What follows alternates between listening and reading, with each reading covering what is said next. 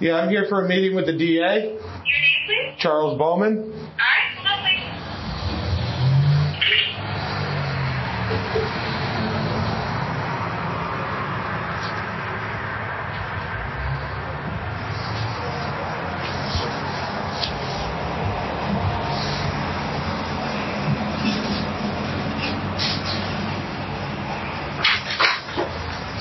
Hello. Good, how are you? Good. I can just have your sign in, sir? Sure. 21st, right? Yes.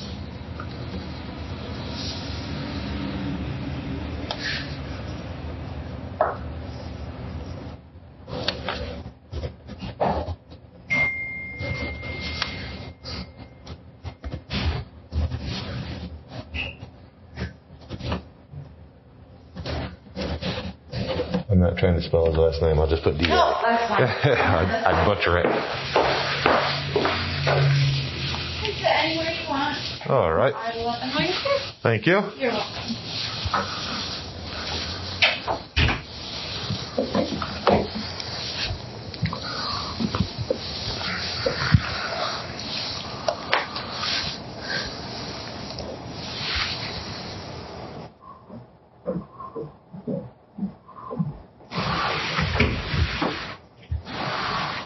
Hey, Mr. Pruitt, how are you doing? Okay. How you doing? I'm doing well. Last time I saw you, I was in my office. Yeah, it's been a while. Right at the beginning of the... Yeah, right in March. This whole pandemic's been interesting. Very interesting pandemic. Ruined my trip to England, everything. Oh, really? Yeah. I didn't know that you had plans to go there. In June, I was supposed to go over for 2 weeks. Mark. How's it going? Good. I have a present for you. And so the flow begins. Why spend money on the mail? That's for sure, especially when it's like this. So It's not that big as far as appeals go. good. Good, please. Oh yeah, that's right. Yeah. Still can't get through some of Barry's cases, so that's mostly what it is. You inherited it. Yeah. Yeah, they were all all of them are getting adjourned for like September and October, so I'm waiting for that floodgate to open. Mr. Bowman, how are you? Oh, I'm doing well. I'm the district attorney here. This is Nice to meet you. Crumble. I asked her to join us. You may have spoken with her in the past. Oh, okay, yep. All right. Are you the advocate? Yeah, correct. Okay, That's gotcha. exactly right. So that's why she's here. Yep. And thank you for coming in. Yeah, thanks for seeing me. Got a couple of goals for today. I'd like to explain to you where we are in the process. Okay. I want to make sure that you understand what your position is in that whole process. And then I'd like to try to hear from you as much as you can to kind of describe to me what took place from your point of view. Okay. Did you get my police report? I did. Yes, okay. I do have it. All right. Did you get the ones from the other people on my behalf? Yes. Okay. I believe so. I got quite a stack of stuff, so yeah, I'm sure I did.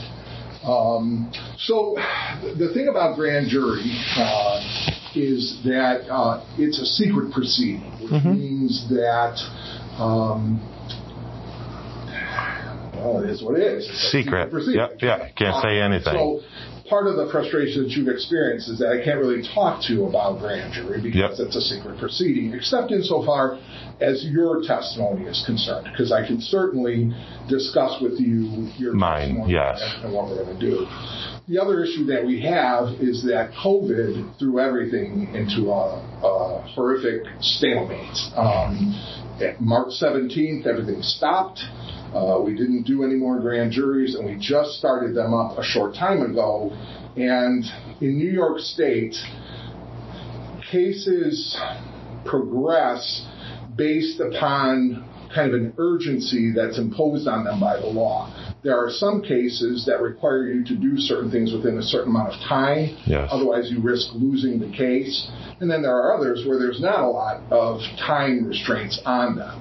Yours happens to be the latter. There aren't many time restraints because no one's been charged yet or anything, so there's no actual clock ticking. On the other hand, I've got about 16 to 18 cases that the clock is ticking on that we're trying to get through the system, and I have to make those a priority because they're like homicides and rapes. And see, I thought you only had so much time to file a charge also. Well, yeah, but that's a longer period of time. Okay. So that's not usually as urgent as these other time frames that we have. So we're working through those. We're getting through those, and I anticipate we should be done with the majority of them between the first or second week of October is what I'm kind of targeting for this. The other issue I have is that it's a cast of thousands, and so to assemble these people into one space is difficult, especially with the COVID requirements and everybody's schedules, just making sure everybody can come on the same day, because I don't want to present parts of the story to the grand jurors over a period of time. Our grand jury only meets once a week. Okay. And so they would come in on the one day and maybe hear a trickle of information, then go away for a week, come back. Who knows if they remember that trickle, get another trickle of information. So I like to try to schedule things so they happen all at the same time, so the entire story can be rendered to them and they can consider all the evidence that's involved in a case. So that's the other dynamic that's at play here. Right. But again, I'm shooting for probably the first or second week in October. You'll know because you'll actually get a subpoena, and I'll certainly alert Scott as well. So that's kind of where that is, and that segues into your status in the case, because you're kind of unique in that you're both a victim and a potential defendant. Yep. And so the other issue I have, and frustrating for you, is that because you have counsel, I can't really talk to you without counsel present. So when you call us and try to get information, I can't really. But see, I thought he was just a criminal attorney for this one. But and I do have a defense attorney lined up if I am charged. The ACLU out of Corning is going to pick it up immediately. Yeah, but at this stage, the fact that you are a potential defendant means that I'm your counsel regardless whether you're talking as the victim or as the potential suspect. Gotcha. You really can't separate the two. Okay. Because in the course of a conversation, the conversation could lapse over both things simultaneously. You could go from speaking as a victim to making statements that relate to being a defendant and then back to being a victim. And so it's just not safe or ethical for me to talk to you without an attorney present. So that's the other issue. So I certainly wasn't ignoring you, but the rules of ethics kind of limit my ability to speak. Right. But because I was quite frustrated at the whole situation, whether it had been COVID or whatever it was. It really, it's been a surreal year. I can tell you.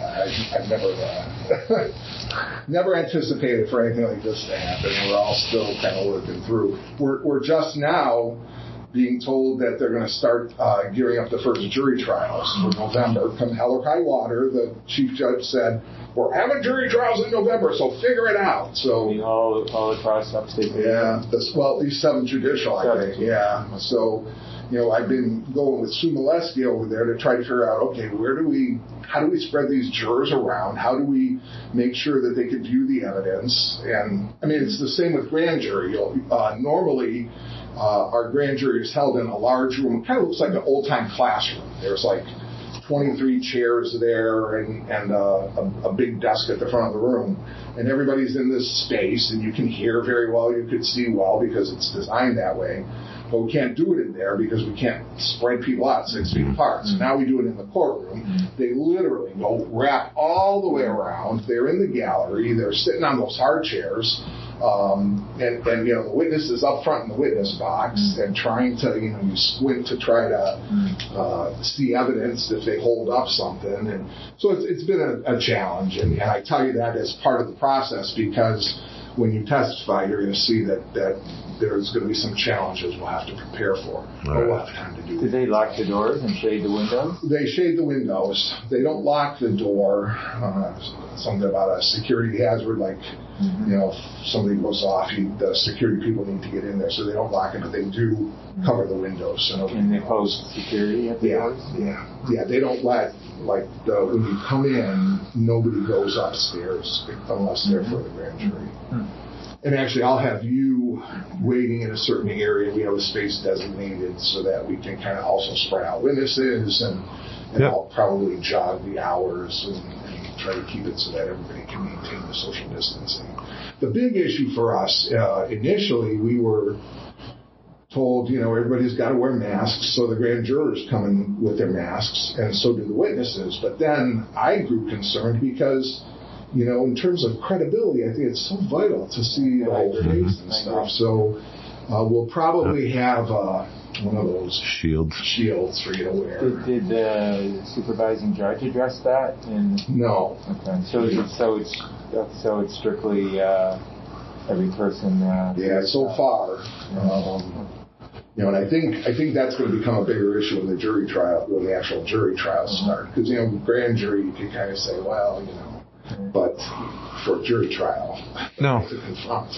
Can I ask, I don't know if you'll be able to answer, what type of charges are the men that assaulted me and kidnapped me and sexually groped me, are they actually going to face those charges? Well, I don't know. So, because they took me onto their property, illegally searched me. They have no authority. Since 2005, Sherrill versus Oneida, we know they have no sovereignty immunity on that property. For them to take me onto the property, zip-tied, which is kidnapping, and then sexually assault me as they're checking for weapons or whatever they were doing, which they had no legal right to do. They have no legal right to search my person whatsoever. While I'm zip-tied, that's like a forcible sexual touching, plus kidnapping, and they illegally transported me down the road. None of that stuff there was legal, and not one person has come to me to try to identify any of those people. Not one. Where the following day, after I made my report, the Seneca Falls investigator went to the CNI police headquarters, was there for 2 days in a row, getting all their testimony and their statements, and nothing was gathered from me. None of the 6 videos, none of the video from News Channel 12 or 10, they're not on anybody's side. They just have footage. So it's not a one-sided story of I say this, they say that. It's just somebody that's neutral. Correct. Videotape and everything. And none of that's been collected, so I really don't think that I'm being taken seriously at all in any of these charges. Well, so the way the grand jury works, at least in this particular circumstances, and let me say that this is very unusual. In most instances, you have, let's say, the bank on the corner calls us and says we're being robbed, and the police arrive and they see the suspect running out. They grab him, and they know that he just committed a robbery. Yep. He's the suspect. It's all defined. Yeah. In this particular case, because there's a cast of thousands, and there's probably a dozen or more videos, and there's equally that many, if not more, statements, and not all of the statements jive. It's not, they're not all 100%. This happened. This is a little different because what we do is we have the witnesses come in and give testimony. This is what I saw. This is what I saw happen.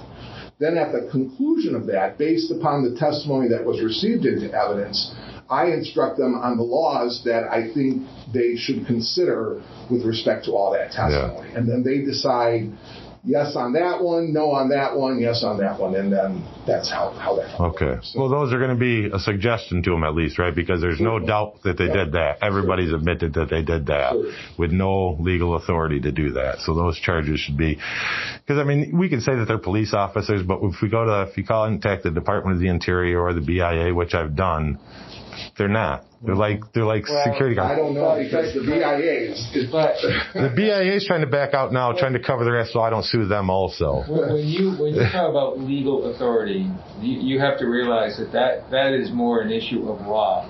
Okay? Yep. And that's a judgment for him to make. Yeah. As opposed to whether it's an assault or not. Which is totally factual. But the grand jury will not decide the issue, who does or who does not have legal authority. Right. No, I know that's already been decided. From the Supreme Court from 1978 to now has been decided. I don't pretend to understand the legal issue, but it's easy for me to imagine that the BIA would say we did have legal authority under whatever authority they think vested upon them. Yeah. So I'm just pointing out that I understand that. Well, we were acting pursuant to our law. Yeah. But see that and the crux of being a fee land is where it really gets it. That's what makes it so on the line. You know, Gabriel Glanda's out there from Seattle, that indigenous lawyer. He's. I mean, I want to say it, but he can't believe that the county hasn't done something already. It's just they've been operating totally illegal. Those plates that they have on their cars, other than the government ones, are just personalized plates. So they're just illegal police cars, you know. So that's where my frustration lies, that I've looked up all these laws. I mean, I can't pass the bar, but I'm telling you, native laws, I spent 28 weeks. Yeah, I'm sure. You know, there are the numerous decisions out there. There are opinions from the BIA. There are opinions from the U.S. Attorney's Office, and none of them seem to succinctly and directly say, yes, this is what they can do, this is what they can't do. And so there is this vagueness, and it is a vagueness, and I'm not going to lie to you. That's one of the things that we're going to have to grapple with. And those are the things that I was going around and around, because you have one, you know, like you said, they don't join each other nicely. So I went back to the Supreme Court rulings. The Supreme Court's the top dog. I don't care what the BIA, Department of Justice, or Department of Interior. Supreme Court is the law setter in our. It's not the BIA doesn't set the laws. They may make suggestions. That's it, you know. And that's where I've gotten to through everything, through all the indigenous lawyers I've talked to. I mean, they've contacted me for advice and to see how my situation's playing out, and that's what they all fall back to is, I mean, our county attorney, Yetman, when it comes to the taxable land and all that, he refers to the Sherrill versus Oneida case there, or the Oneidas, you know. I mean, they have no sovereignty nation over land that they've bought that was empty for 200 years. Just because they bought it back doesn't give them sovereign immunity. Yeah, you know, and there are decisions post-Sherrill that kind of. But yeah, and then you're talking about the Oneida Police Force, which the Oneida Police Force, before they have any legal jurisdiction over anybody, have to get deputized in the county they're working for. I've looked into those laws too. They're actually, in Madison, there's 2 counties right there that they're actually deputized in both because they're in their jurisdiction. Seneca County's never done that for them. They've never went to the sheriff's department, had their New York State certifications. I'm sure those 50 guys he hired, none of them had their New York certifications checked or verified by our county sheriff. No, I'm sure not. No. And there you go. So that just makes them street thugs. Yeah. Here's the one thing I'm going to tell you, Mr. Bowman. I am not here to advocate for the Indians or the Indians. Or you're neutral. Or to litigate their property rights. Yeah. That is not, I am not wasting Seneca County taxpayers because they do pay taxes unlike the Indians. I'm not here to litigate those issues. I'm here to find out if one of my Seneca County citizens was intentionally injured in a criminal matter and who did it, and hold them responsible. Okay. In the same way, I also have to, because I have limited authority, investigate whether a Seneca County resident who may have been on what's claimed to be Indian property committed a crime. Yep. Because that's where my authority lies. You're the linchpin to all this because you're a Seneca County guy. If you had a Native American name and were a Native American citizen, we wouldn't even be talking. That's right. Yep. Flat out. And for that reason, I mean, there's a list of participants who are Native American. I don't even want them. So I don't even give them. Yep. I'm only here to do what Seneca County taxpayers pay me for, and that's to enforce the laws against or for Seneca County residents. Exactly. So that's my primary focus here, and that's going to be the focus of what we talk about. So you had said something earlier I wanted to come back to, and it was very critical. You had said nobody had come to you Not one. to identify any of the individuals? No. My big question is, because I will. Yeah. I can identify them. I can point them all out on video. But we asked the police chief, and this is on video that day too, for a name of all those police officers, because technically they should have badges and names. And he said he would get it to us, and it still has not been gotten to us. So I can't tell you the names of the gentlemen, but I can point to them on camera as they're assaulting me. One of the things to be aware of as well is when a case is pending for grand jury, the investigation is kind of confidential as well. It's not information because nothing yet is a public record. Yep. It doesn't become public until, and I should tell you this, until charges are returned by the grand jury. Yep. Let's say a worst case scenario comes back and they say, you know what, we're not charging anybody here. There's no crime. This gets packed up and sealed away, and it doesn't get disseminated to the public at all. Yep. Because it's an ongoing investigation. No charges were filed. And the reason for that is real clear. Let's say,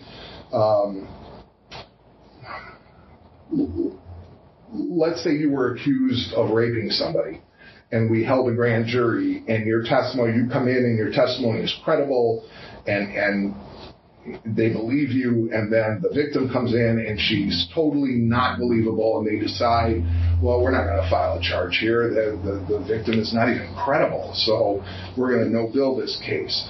If that information gets out ahead of time, you're destroyed, because, we talk about innocence until proven guilty, but in a community of standard people, once you're labeled as a rapist, you're going to carry that. So if all this information gets out ahead of time, a reputation of somebody who doesn't have a charge gets ruined. And so that's the whole basis for that. It's not to be secretive because we like to be secretive, but there is a purpose behind it, and it's to protect the accused, to make sure that only those who have adequate evidence against them actually have to face the charge. I'm facing that now because of them I was arrested for assault. Well, there you go. I've got turned down for 2 jobs already. Just for them putting it, I was arrested for assault when I was never arrested. I'm an officer. Yeah. So I've been turned down 2 jobs for that because of our small community. So yeah. And I apologize for that. No, you didn't put it in the paper. So I know who put it in the paper. It was not you. Me, and I have no comment for you. This is an ongoing investigation. So, I'm going to put you on the spot. Sure. You just mentioned something that I didn't consider when we talked last time. Causing a physical injury to a police officer is a felony assault. Yep. Yes, correct. Okay, so is the grand jury going to be charged under that theory? Well, again, it's going to depend on the evidence. But these tribal police, are they police officers under the penal law for purposes of the assault? That's what they're going to have to prove. I mean, they're going to have to go in front of that grand jury and explain how it is that they can hire these guys and do it legally. And if the grand jury believes them, then perhaps he is. But if they don't believe him, then they're not. Wow. And now here's where it goes. That is unusual.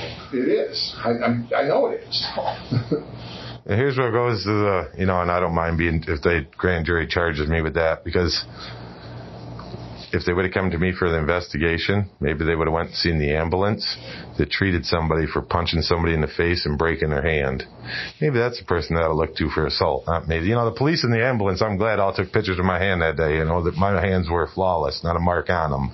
And that's where the lack of investigation is really going to cause some trouble, because, ambulance records are there. There was one person that paid his own bill, me, and then 5 people that Cayuga Nation paid for, which were all on not Cayuga Nation employees. They were protesters, other white people, Native Americans that got treated for other things. So, that's where I'm frustrated with their lack of investigation, because maybe they would clear up some of these issues before they went charging me for things. But people have been charged, though. Right. Right? Yeah, but they're gonna. Well, that's what I'm saying, is they're gonna present that to the grand jury of. The Cayuga Nation cannot charge you, correct? No, they cannot. Okay. No. So, but only the grand jury, if they present it, is me being assaulting someone because they read one of their witness statements. That's. The ACLU can't wait to get a hold of these witness statements from the CIM police, because they've already got the photos laid out, the videos, they're waiting to pick them apart.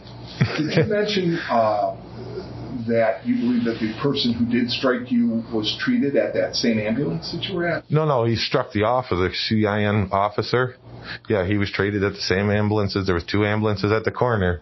I was in one, and they were all standing outside getting treated. Because he came and see me at the hospital, because they took me to the hospital.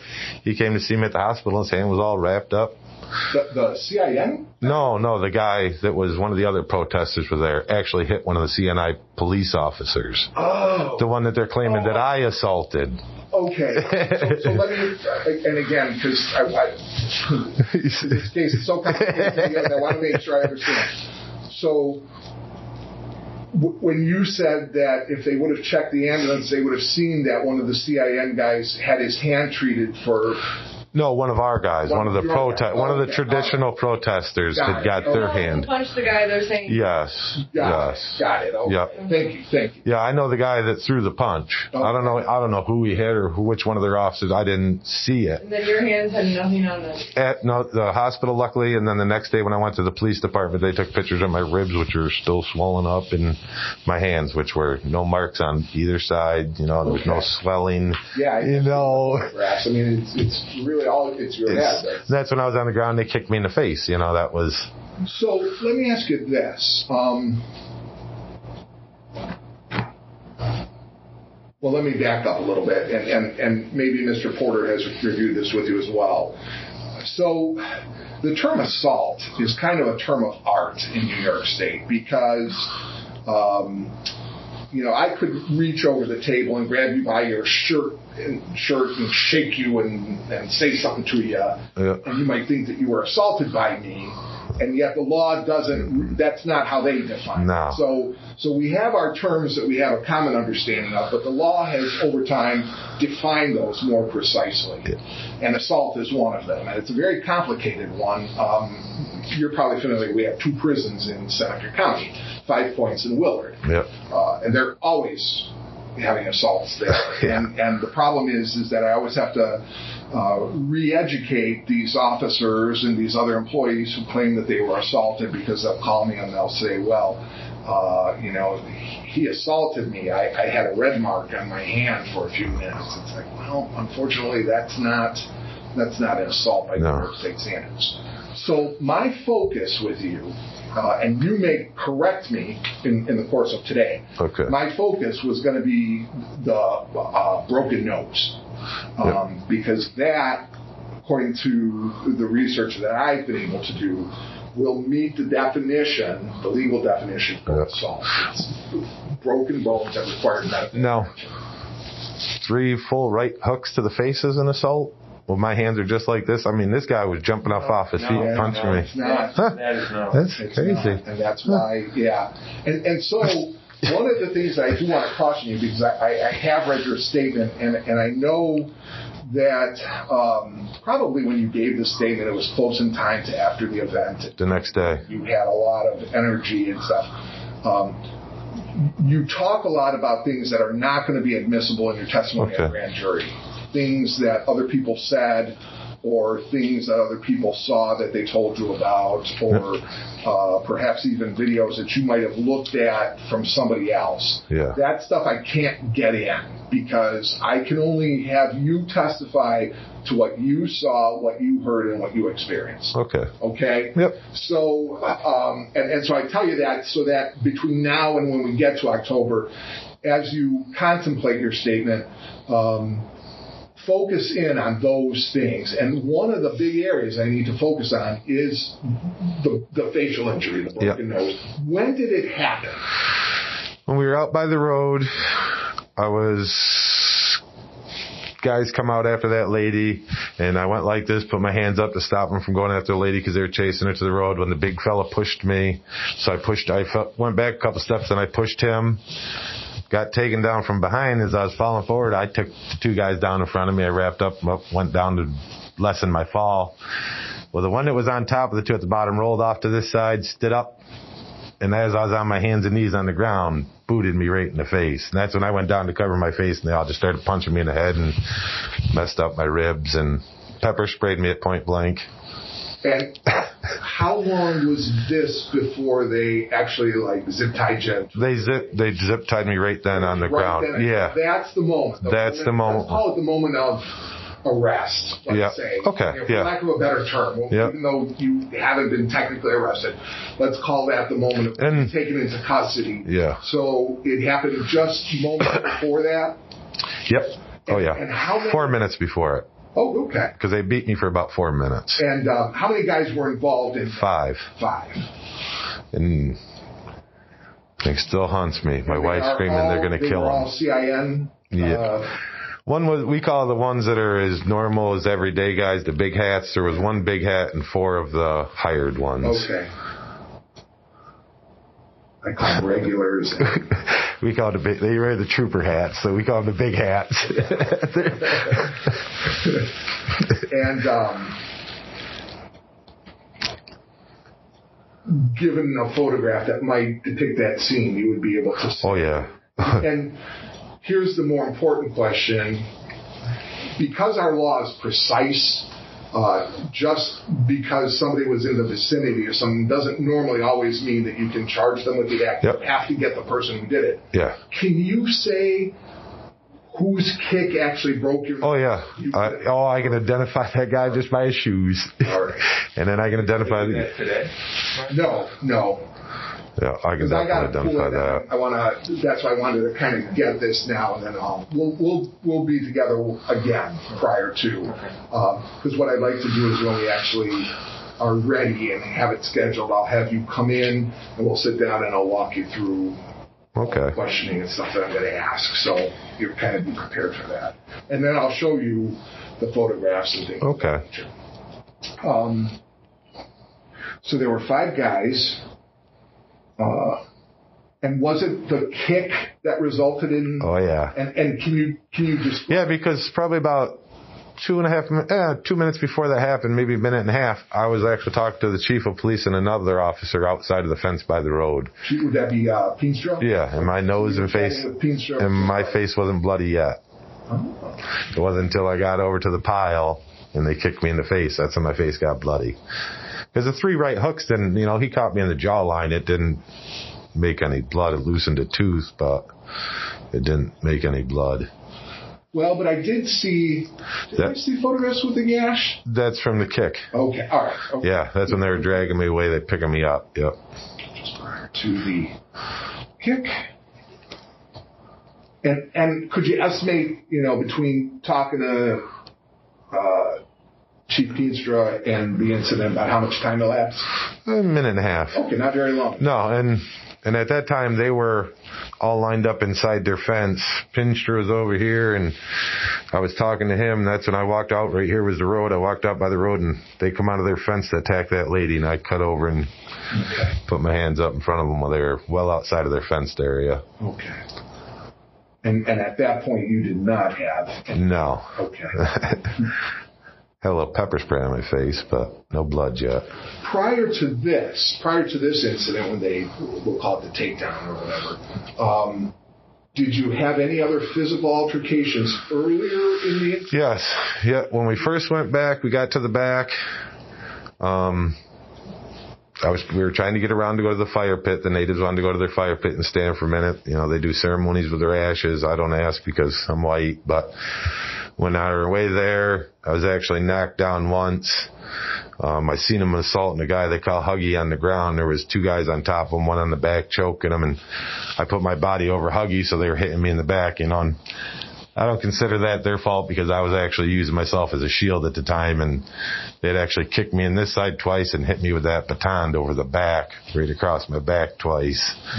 Once to the head, but wasn't so bad. Then actually I got up there, they assaulted another native on the other end of the line. And this is after I had talked to him, was yelling at these guys a little bit, and I went down to that end. And I'm standing there again. You can see us on video. My hands are up, and that guy punches me in the face 3 times, and even then you see me just stand there with my hands up, and another native comes over and starts yelling at him. I didn't assault this guy. I didn't even push him away. I just stood there. I didn't want to be violent. I mean, I'm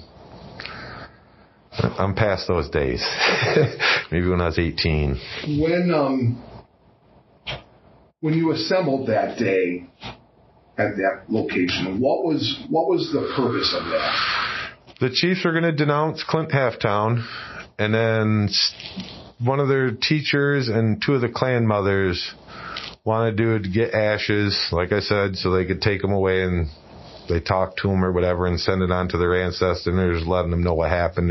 Like I said, I don't get too involved into the spiritual side of it, but that was their whole intention, was just to go get some ashes from that pit.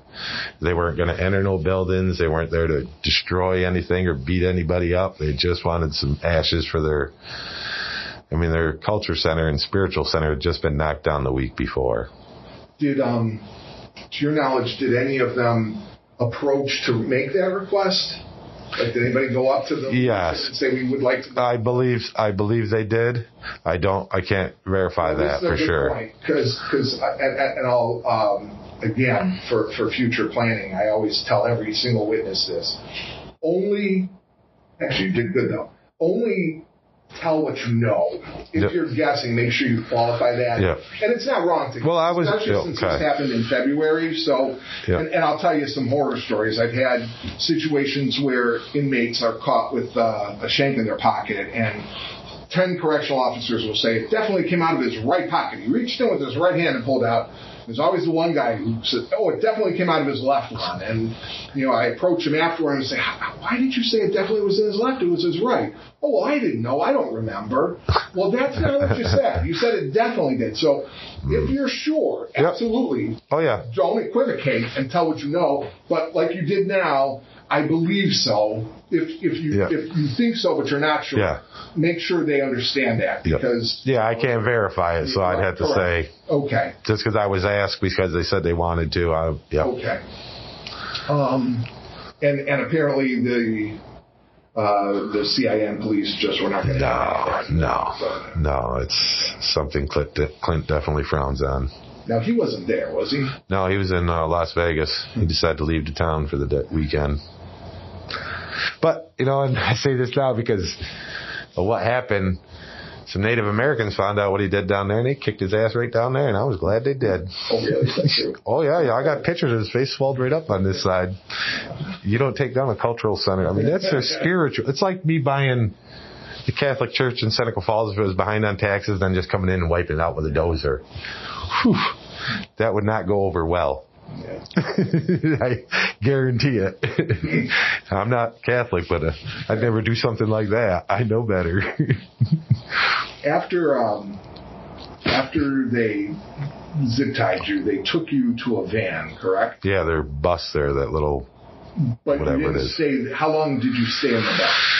15, 20 minutes. It's hard to say, From the time I got taken down to the time I got to the hospital, it was like 2 hours, and it didn't seem like that long. So time is so funny. Especially when you're suffering with pepper spray in your face, and that's another thing. When I was getting up off the ground after I'm being zip tied, and I got a clear picture of this.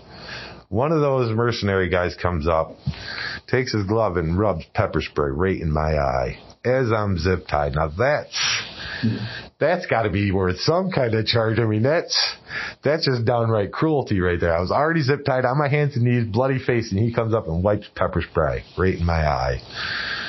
That is brutal. That is uncalled for. And he's the same one that was on the ground getting beat. Says, "Oh, look who we have here." Pulls out his pepper spray and point blank sprays me. That's when I grabbed the pepper spray from his hand with my left hand and threw it out of the circle between the legs. Because as soon as I grabbed that pepper spray, he says, "Oh, he's got pepper spray." So I threw that out of the circle immediately. And I don't know, I seen somebody come over and pick it up, but I didn't want to eat any more of it. I'd eaten enough. After you were in the bus, then where did you go from there? They took me to put me in one of their white cars, not one of their police cars, and took me down the road to the Cayuga Corners down there, the other store, and put me in an ambulance. Okay. So the bus was more of just like a holding place, and then they put you in a car and then drove you to the Okay. Yeah, because there was another guy on the bus, Hodge. He was on the bus when they wanted to take names and all that. Did they take both of you or just you? Just me. Okay. He was let go. Was Hodge a Native American to your knowledge? Yes. Okay. Yes, he is. And they let him go? Yep. And they said they arrested 2 other guys, but they never even picked those guys up. They left that day on their own. They never even So there was a lot of misinformation and lies that day. Well, and that's my problem. It's like I got to go through this. It's like, okay, let's try to piece it together, but not all the puzzles. That's why I'm kind of hoping I get charged with that assault, because I want to rip those statements apart. I really do. I mean, I'm prepared. I've had 28 weeks of nothing but time. Yeah. I don't think I've ever heard anyone say that. Right. Well, yeah. and I hate to say it this way, because just so everybody knows, I'm in civil litigation with the county. You probably already know, and that would get added to the civil case. You know what I mean? They've already said that we've already disproved that. That'll just get added to the civil case. So I don't want to tell you that, I'm an honest person. I have nothing to hide. Scott realized right away that I was a open and honest person. That you chart your course. Yeah. I got nothing to hide. Did the ambulance transport you then, or did they treat you at scene? Nope, they transferred me to the hospital so I could get a CAT scan. Okay. And how long were you in the hospital? Only about an hour and a half. And then, what kind of follow-up stuff have you had to do as a result of that? I have to go back to get my nose scoped so they can figure out how they're going to get the right side back open again, because now I can't sleep and it's pain breathing. And I have to go back. I just going to call Dr. Reese this afternoon because the slump is not going away on my ribs. And then the normal pains I just have to deal with because I'm allergic to any kind of pain medication. So. Well, that might be a guy. Yeah, it is. I can actually take muscle relaxers, this one type, and I had a prescription of those for 3 years because I couldn't take those down. I gave them back after a while. They put me to sleep. The lump is on your left side? Yep, right there. And the police took a picture of that. I see that. Oh. Yeah. How it usually looks. It hurts. It's real uncomfortable to sleep on. I mean, it's annoying. Oh, man, you can see it through my shirt? Well, I don't know. No, it's a lump because there's no lump here. I'm sorry. Yeah, no, that's fine. I'm glad you can see it. During the course of this altercation, did you or any of the other participants in this engage in violence with the nation? Yes. Oh, there was a few that went right up. I mean, yeah, they went right up and they were grabbing each other's jackets and shaking each other back and forth. And I guess because once that one CNI guy pulled out his baton and started hitting knees, the natives turned a little more restless. More aggressive, okay. Yeah. Yeah, for sure. All total, from start to finish, how long would you say from the moment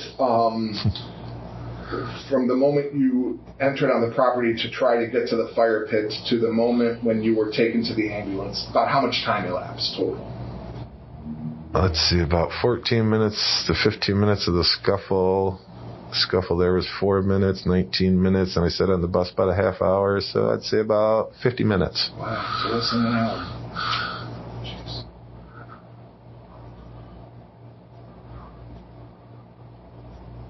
And actually, when we were on those properties and things started getting real tense and heated and the natives were shoving and pushing in this big pile over here, I actually had a trooper come up, little light skin, he was probably mulatto or something, New York State trooper, asked me, can you go back off the property? I started to walk back till I got trapped between those two trucks for a while and bounced around back and forth, got pepper sprayed again, but I did finally make it off the property without trying to go forward and make any more confrontation. So, I mean, when the real authorities talk, I listened. You said I was going to ask a question about it.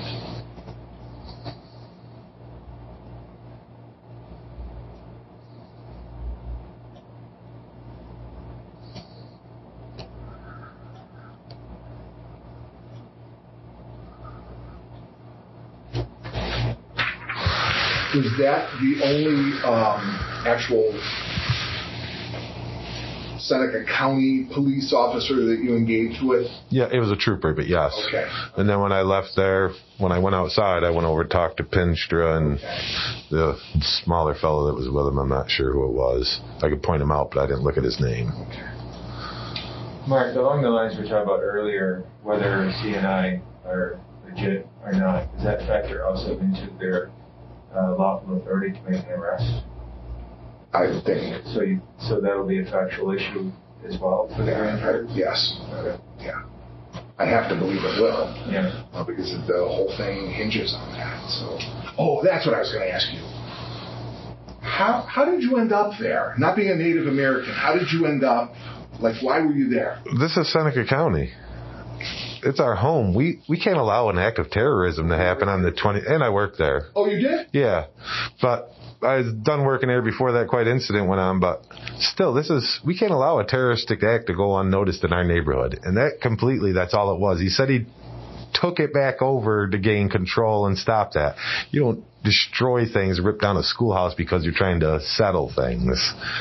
Where did you work? At the actual gas station? I was property maintenance for all their I went around to all their properties. So like even the houses and stuff? Yep. And did stuff? Oh, yeah. Yep. Okay. How long did you work for then? About 4 years.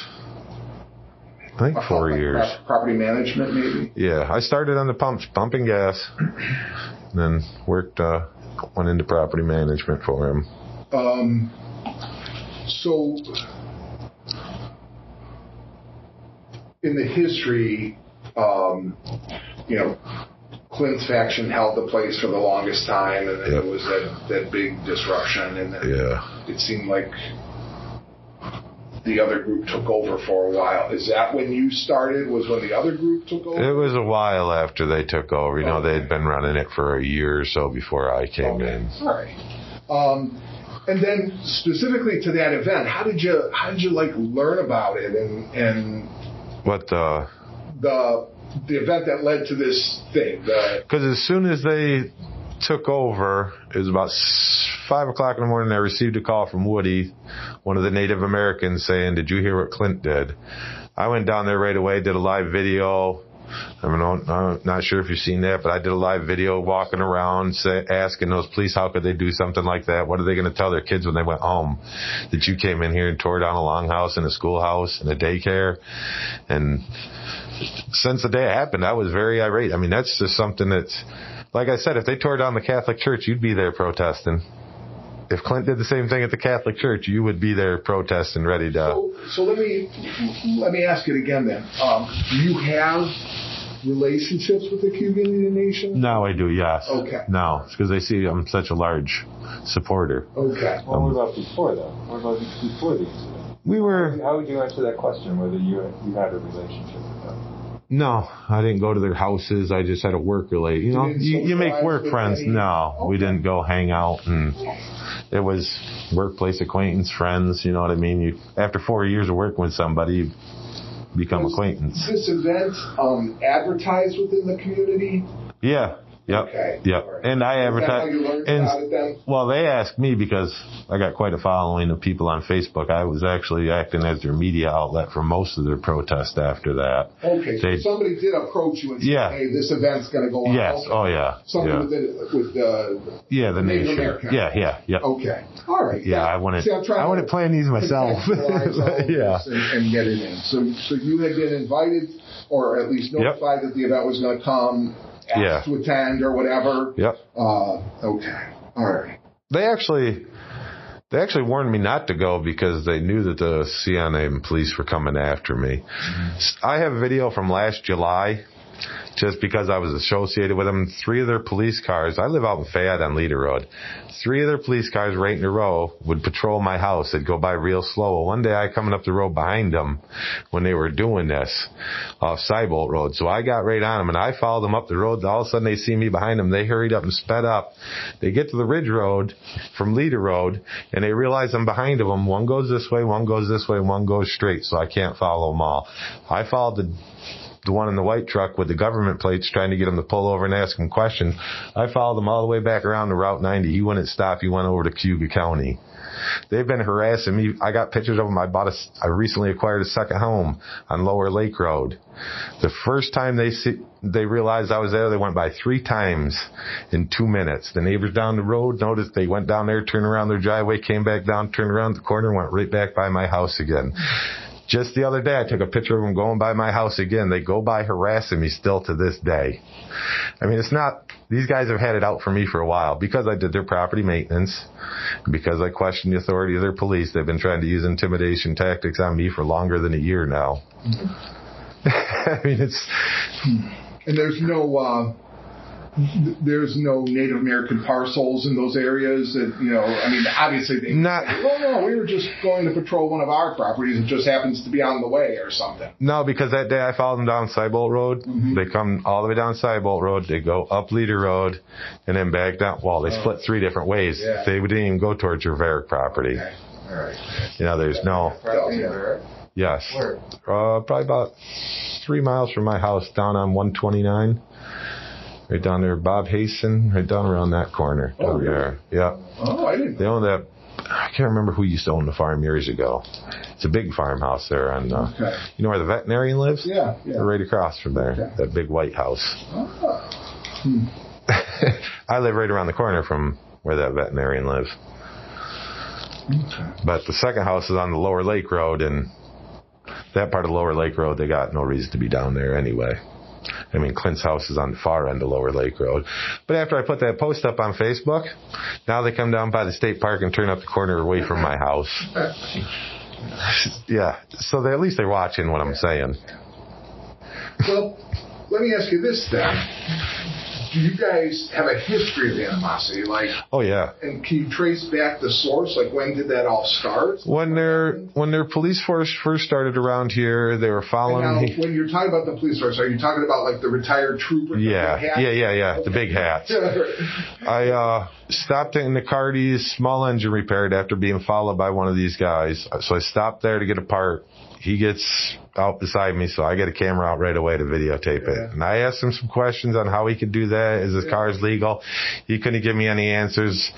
Then I say, well, go ahead. You can go in. I'll wait out here till you're done. He's like, no, I don't need anything. And he got back in his car and left. He didn't even need anything in the car. That was our first interaction. Okay. Then I was out at their double wide on Varick. They own a property. They're 2 attached. I was sitting in the driveway once, and all 3 of the vehicles come up, and they got out, and I just started yelling at them, plain and simple, telling them, get the hell out of here. You got no jurisdiction, no authority here. And they tucked their tails and they left. It's gone on for a little while, just little harassments like that. Mostly intimidation by presence. Exactly. No actual words exchanged. No. All right. No, it's just intimidation is not something that I fall for.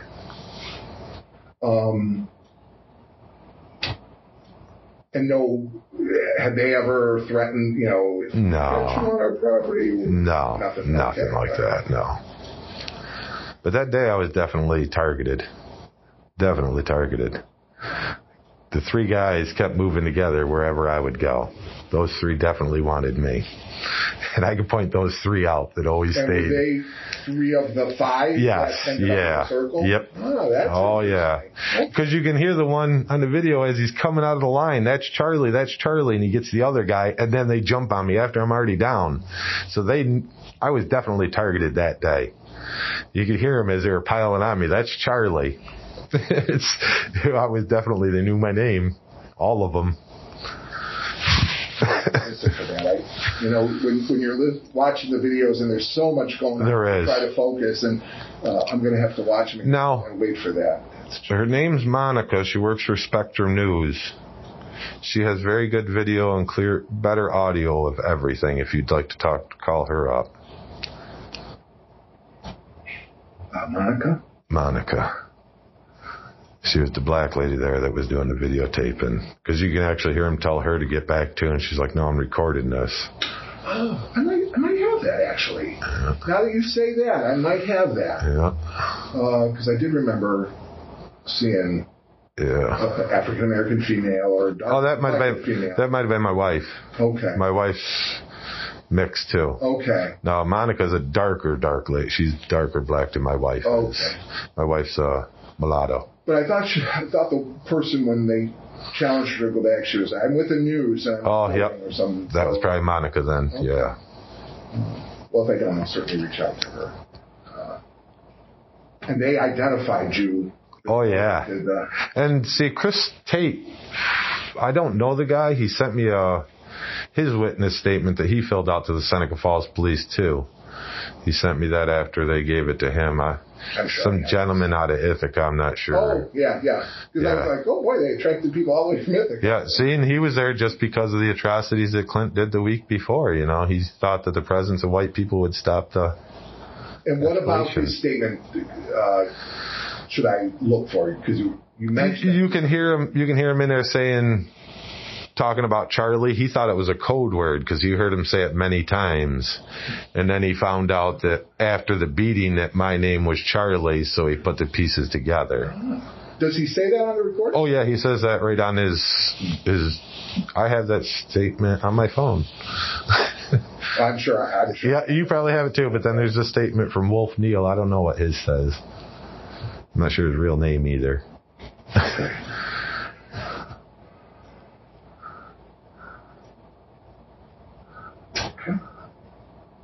Well, what I'd like to do is kind of go back now and use this and try to piece this together based on what you've told me. And then, like I said, once it gets scheduled, we'll get together and I'll walk you through everything. Is there any questions for me that I might be able to answer or I might have to say, I'm sorry, I can't answer? Nope, I said everything I wanted to. One thing I will tell you, too, just to kind of keep things clarified, when I mentioned about not getting into the CIN dispute, I also know that since this, the Bureau of Indian Affairs has revoked their land and trust. Mm-hmm.